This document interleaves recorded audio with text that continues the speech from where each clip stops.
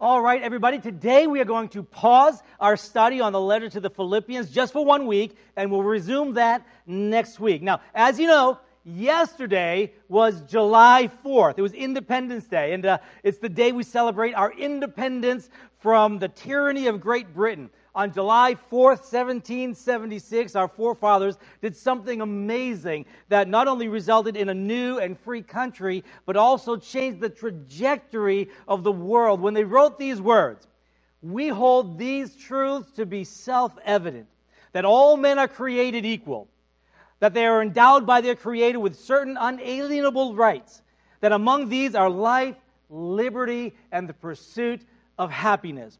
And then they went on to list all of the abuses that they had endured over many years and how they had tried without success to have their grievances addressed until finally they were forced, with no other remedy available to them, to declare that we therefore, the representatives of the United States of America in General Congress assembled, appealing to the Supreme Judge of the world for the rectitude of our intentions, do in the name and by the authority of the good people of these colonies solemnly publish and declare that these united colonies are, and of right ought to be, free and independent states, that they are absolved from all allegiance to the British Crown, and that all political connection between them and the state of Great Britain is and ought to be totally dissolved. And for the support of this declaration, with a firm reliance on divine providence, we mutually pledge to each other our lives,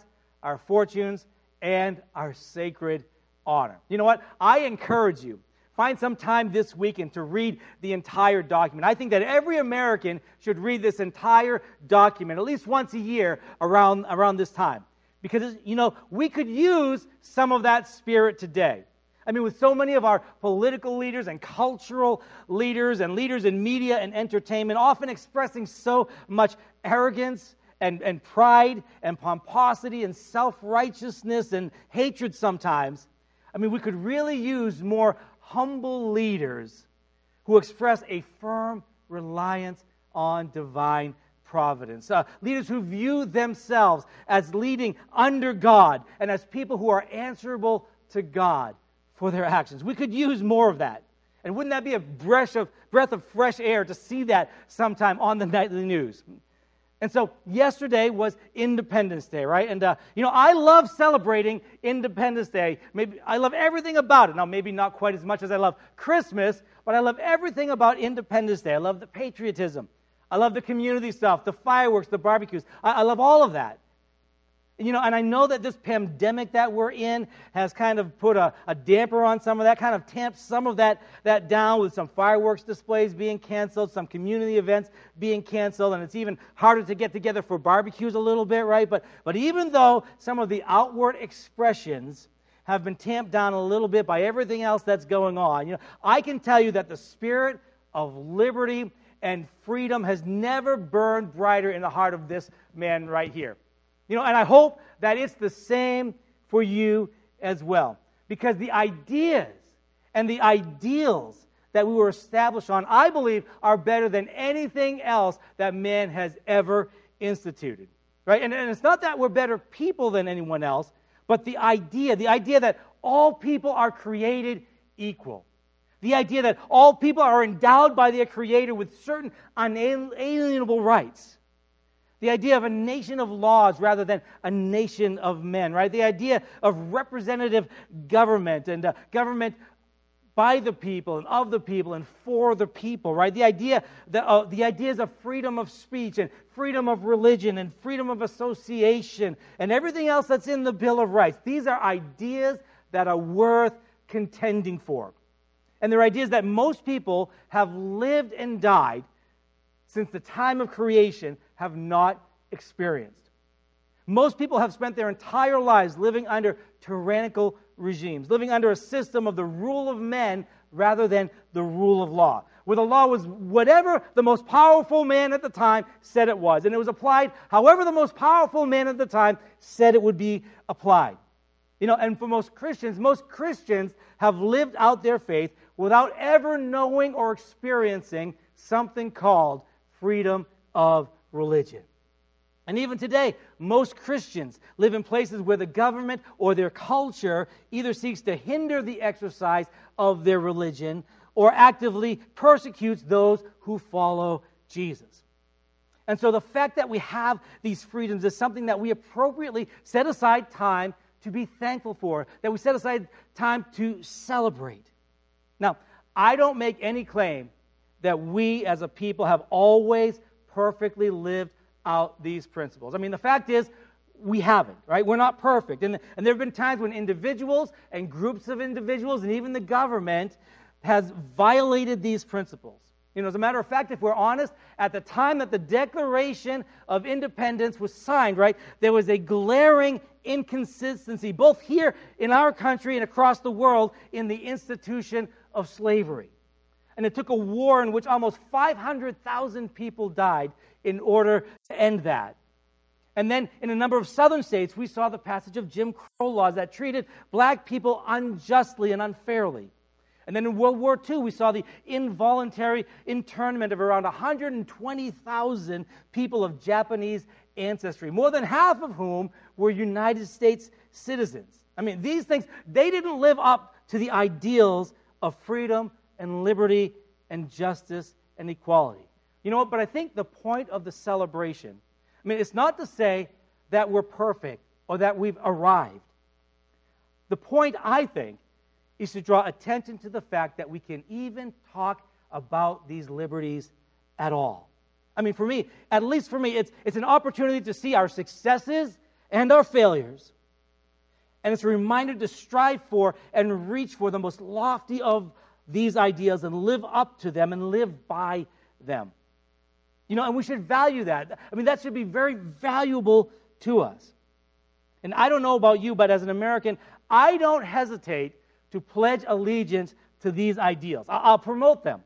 I'll stand for them. I'll exercise my freedom of speech, my freedom of religion and of assembly, and my other liberties. I'll exercise them. I'm not embarrassed to pledge allegiance to those ideals. I'll exercise my right to vote, right? My conscience. And I don't care if I have to don a hazmat suit and walk 5 miles in a snowstorm, uphill, both ways, carrying my family on my back to get to my polling place. When it comes time to vote and exercise that freedom, I'll do it, right? As an American citizen, I don't hesitate to exercise and promote and pledge allegiance to these ideals, right? We value them, I mean, so highly that for more than 100 years now, as a culture, we've thought it appropriate and good to start our school days with the pledge to the American flag.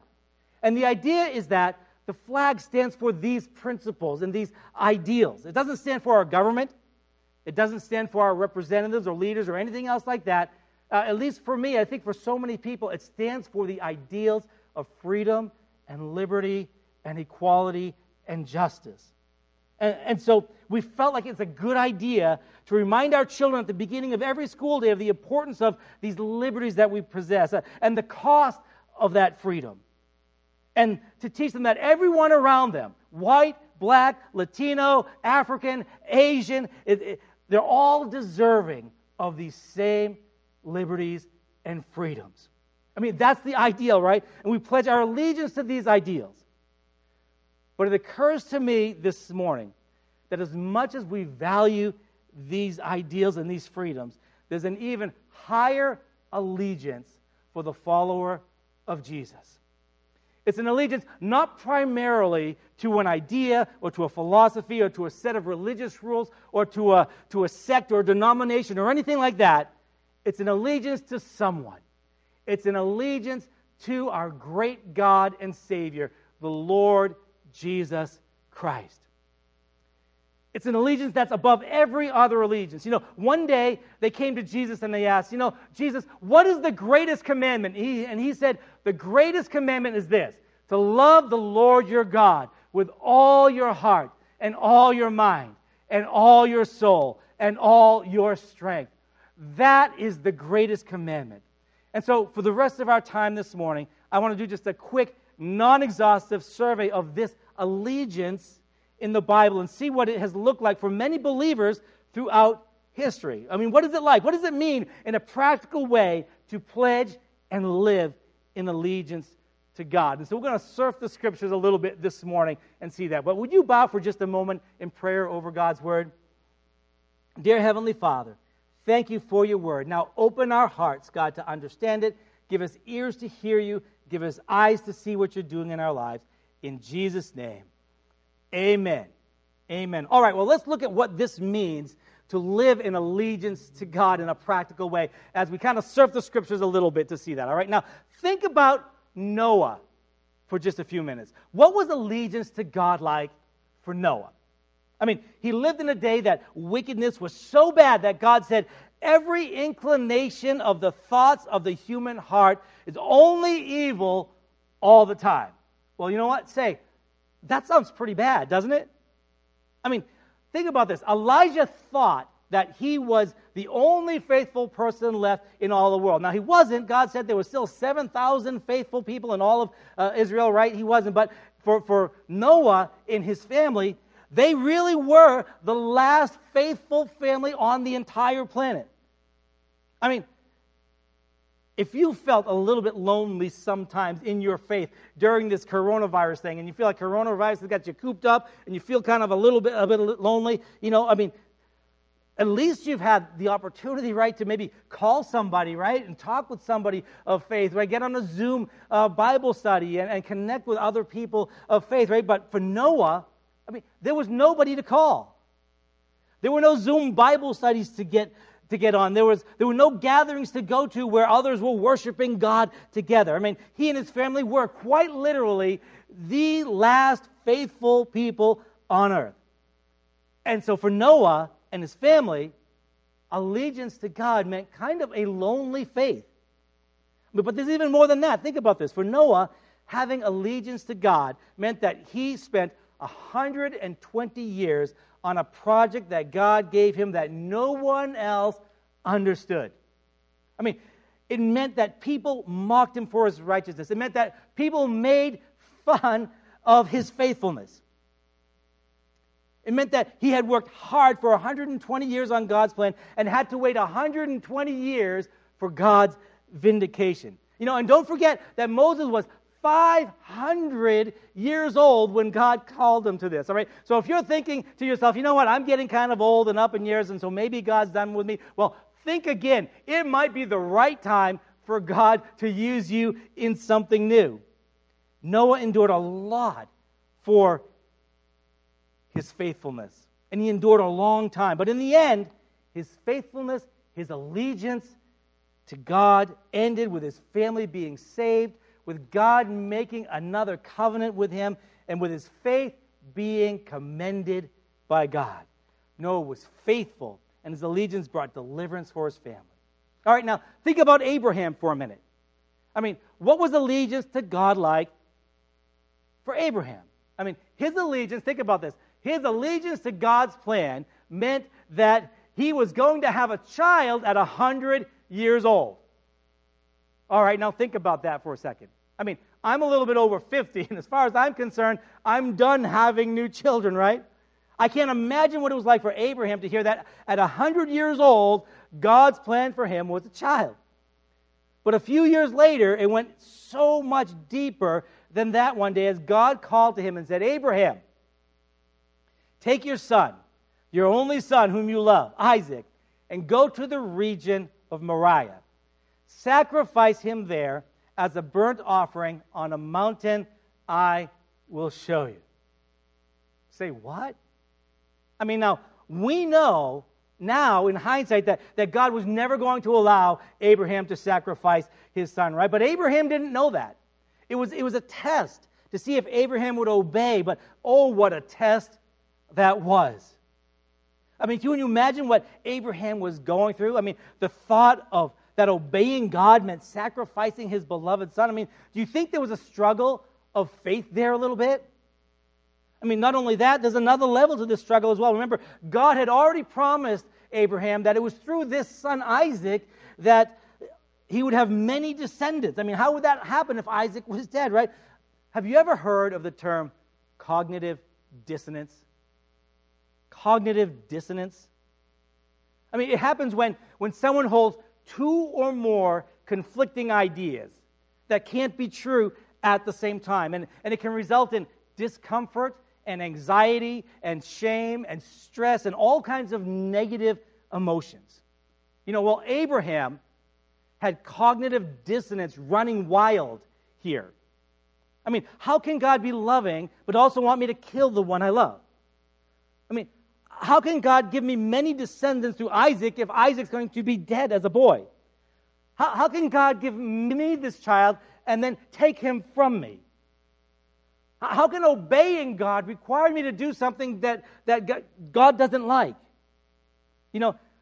I got to tell you, the anxiety and stress must have just been running wild and running rampant in his heart and in his mind. I mean, there's so much cognitive dissonance here. I mean, so how did he deal with that? I mean, how do you deal with that type of conflict, cognitive dissonance in your heart?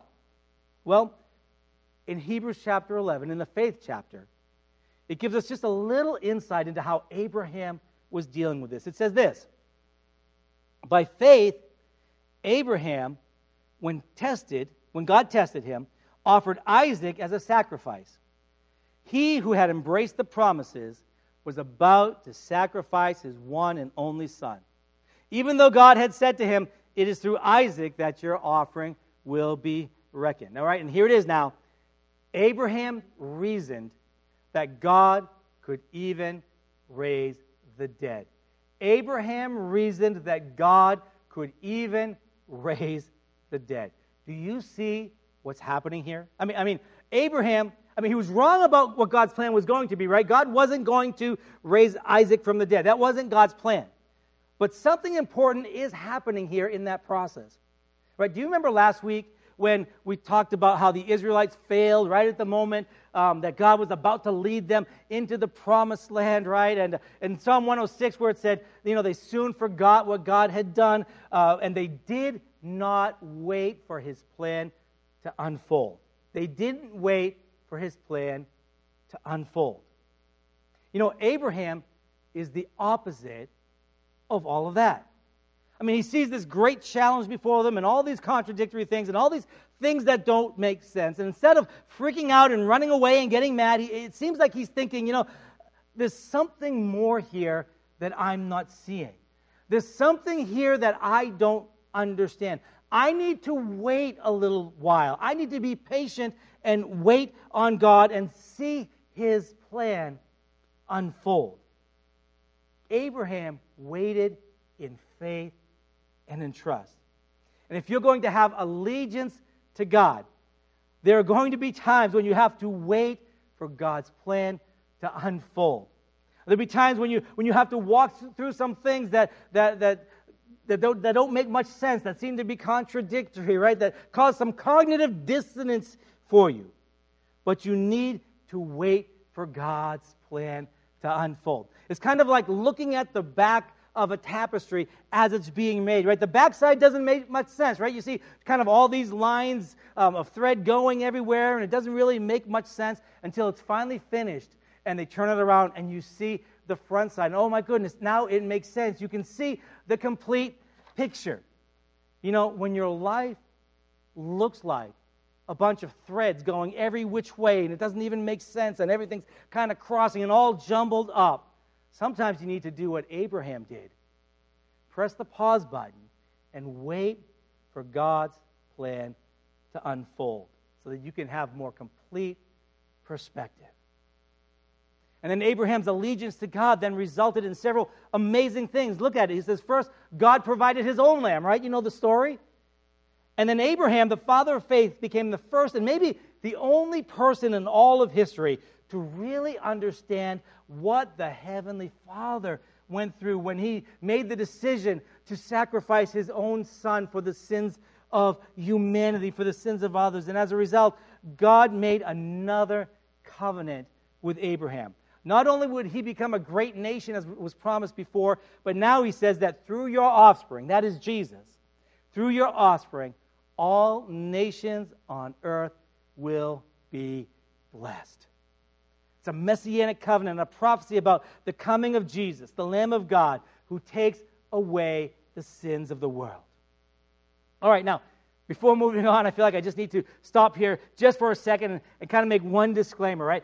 God is not going to tell you to sacrifice your child or to make or to harm a child in any way today, all right? We know that that was a one-time test just for Abraham, all right? Jesus said that we should not do anything at all ever to harm a child, all right? So, however, there may be times in your Christian walk when you'll have to deal with some cognitive dissonance, right? When things don't add up, and trust God and wait for His plan to unfold. Amen. All right, think of Jacob. Moving on a little bit, right? Think of Jacob, right? What was allegiance like for Jacob? I mean, his allegiance to God meant learning to walk in faith when it looked like his brother was about to kill him. How'd you like that? I mean, and it also meant learning to trust God and to give up control of the situation and let God have complete control, no matter what the outcome would be. Think about Joseph for a minute. What was allegiance like for Joseph? His allegiance to God's plan meant that he would be sold into slavery as a teenager. It meant finding out that most of his family hated him. It meant being falsely accused and thrown into prison and not knowing if he'd ever get out. But eventually, that allegiance to God and trust resulted in him being raised to the second highest position in the entire kingdom, of being given wealth and honor, and eventually in his ability to save his entire family from starvation. Say, talk about waiting a little while, right, for God's plan to unfold, to see the beautiful results of the tapestry that God was designing, right? Think about Moses for a minute. What did allegiance to God look like for Moses? I mean, think about it. Moses had every advantage. He lived in a king's palace. He was considered royalty. He had a life of ease. He had access to the best education. But he left all of that. He gave up all of that to follow God and be associated with God's people. Hebrews chapter 11 describes it this way. He says, by faith, Moses, when he had grown up, refused to be known as the son of Pharaoh's daughter. He chose to be mistreated along with the people of God rather than enjoy the fleeting pleasures of sin. He regarded disgrace for the sake of Christ as of greater value than the treasures of Egypt, because he was looking ahead to his reward. By faith he left Egypt, not fearing the king's anger. He persevered because he saw him who was invisible. You know, sometimes allegiance to God will require you to take your focus off what you can see and feel and touch and place it on what you cannot see, on who you cannot see. Sometimes allegiance to God requires you, like Moses, to seek first the kingdom of God and His righteousness, and then all these other things will be added unto you. All right, think about David for a minute. What was allegiance to God like for him? I mean, think about it. When David was just a teenager, right, God announced through the prophet Samuel that he would be the next king of Israel, right? Well, that sounds awesome, doesn't it? But his allegiance to God's plan meant that he would be slandered and vilified by King Saul. He would be the target of several assassination plots. He was forced to flee to the wilderness and live in the hills for his own safety. He lived as a fugitive, and the armies of Saul were chasing him until he finally was chased entirely out of his own country and had to go live in a foreign country. You know, and I wonder if David ever thought, you know, God, I never asked for this. You know, I never wanted to be king. You know, I was content just taking care of sheep and writing songs.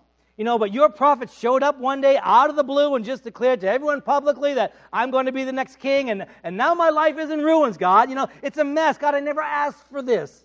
What's going on? I mean, do you think David ever had, you know, opportunity to question, like, God, what in the world is happening here? This doesn't look like what you said was going to happen. But David waited faithfully and patiently for God's plan to unfold. And eventually, that allegiance led to him being made king of Israel, to him becoming the greatest king in Israel's history. Not only that, God established a special covenant with him in which he promised that the Messiah would come from his line. God rewarded David's faithful allegiance to him. All right, think about Daniel for a second. This will be the last one. What was allegiance to God like for him? I mean, think about it. Here he was young, probably a teenager when he and his friends were taken captive to a foreign land and placed in the service of a foreign king and a pagan king. And it was a new and frightening situation.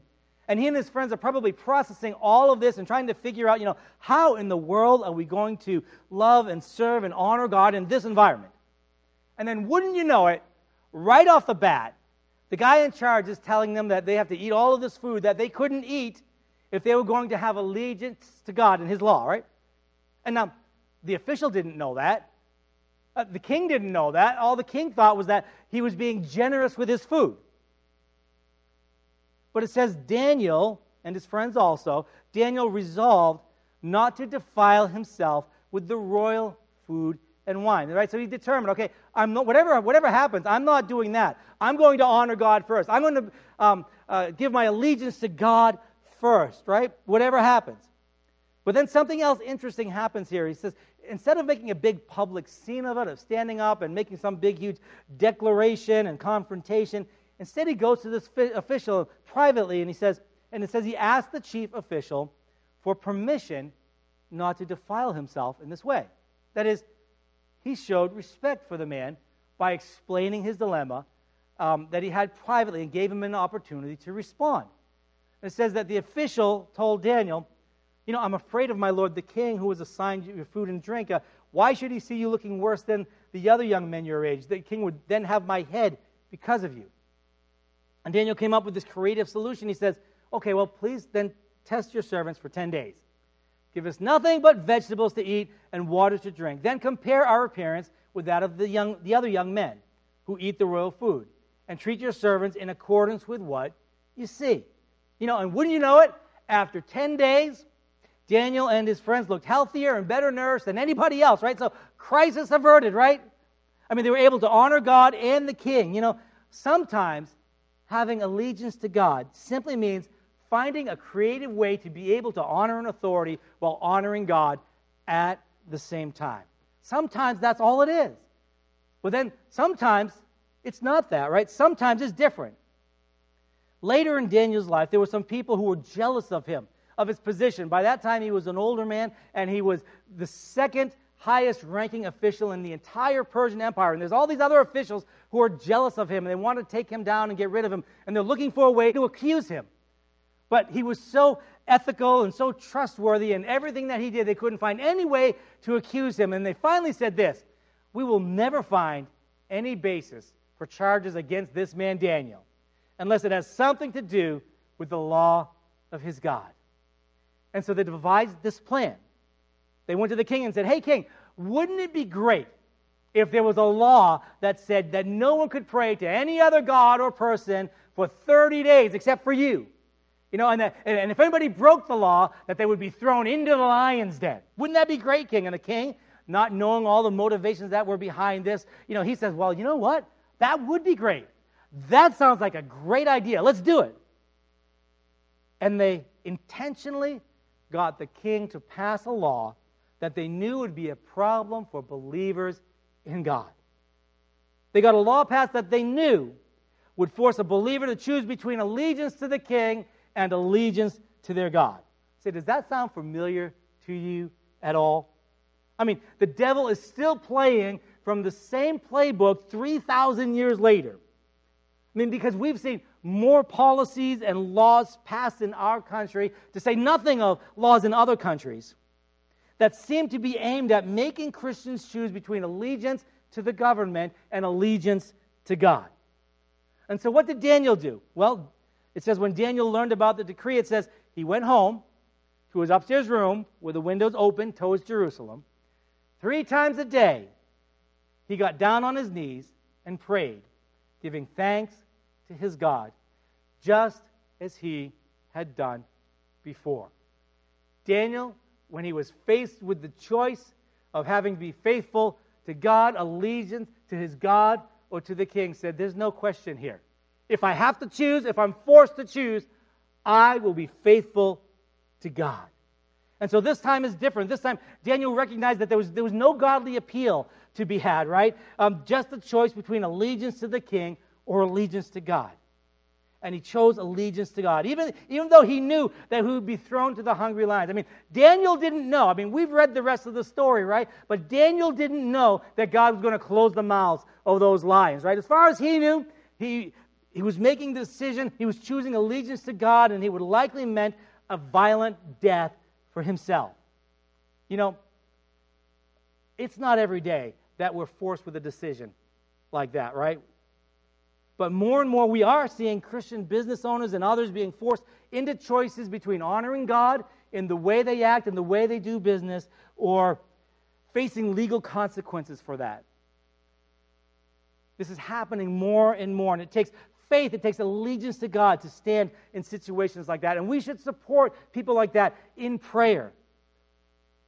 All these people in the Bible chose allegiance to God as the most important motivating factor in their lives. And if time permitted, we could go on and talk about Elijah and Jeremiah and all of the other prophets as well, and all of the apostles and the early believers in the New Testament, people all throughout history, right? People who made a statement of faith when it really counted, right? People whose allegiance to God rose above every challenge that life brought their way. So as we conclude this morning, I thought we would conclude with something of a statement of faith. Let me just read to you a chorus from a song that we often sing here. And it goes like this. This is kind of our statement of faith. These are the things that we have allegiance to. And it says, I believe in God the Father, and I believe in Christ the Son. I believe in the Holy Spirit. Our God is three in one. I believe in the resurrection, that we will rise again, for I believe in the name of Jesus. Would you all bow in prayer with me as we close this service? Our Heavenly Father, over and over again, you have shown us and declared your love and faithfulness to us. God, in love, you created us. You gave us your one and only Son to die for us, the just for the unjust, to bring us to God. You redeemed us. You filled us with your Holy Spirit, God. You've given us your very great and precious promises, God. You've cared for us, and you've promised to return for us so that we can be with you forever. God, we declare that you've been faithful to us. And God, with your help, with the help of the Holy Spirit, we will be faithful to you. God, as our forefathers declared their reliance on divine providence in their day, so we also declare right now our reliance on you, our allegiance to you, and our faith in you. So God, make us faithful people in everything so that we might show forth your glory. In Jesus' name we pray. Amen.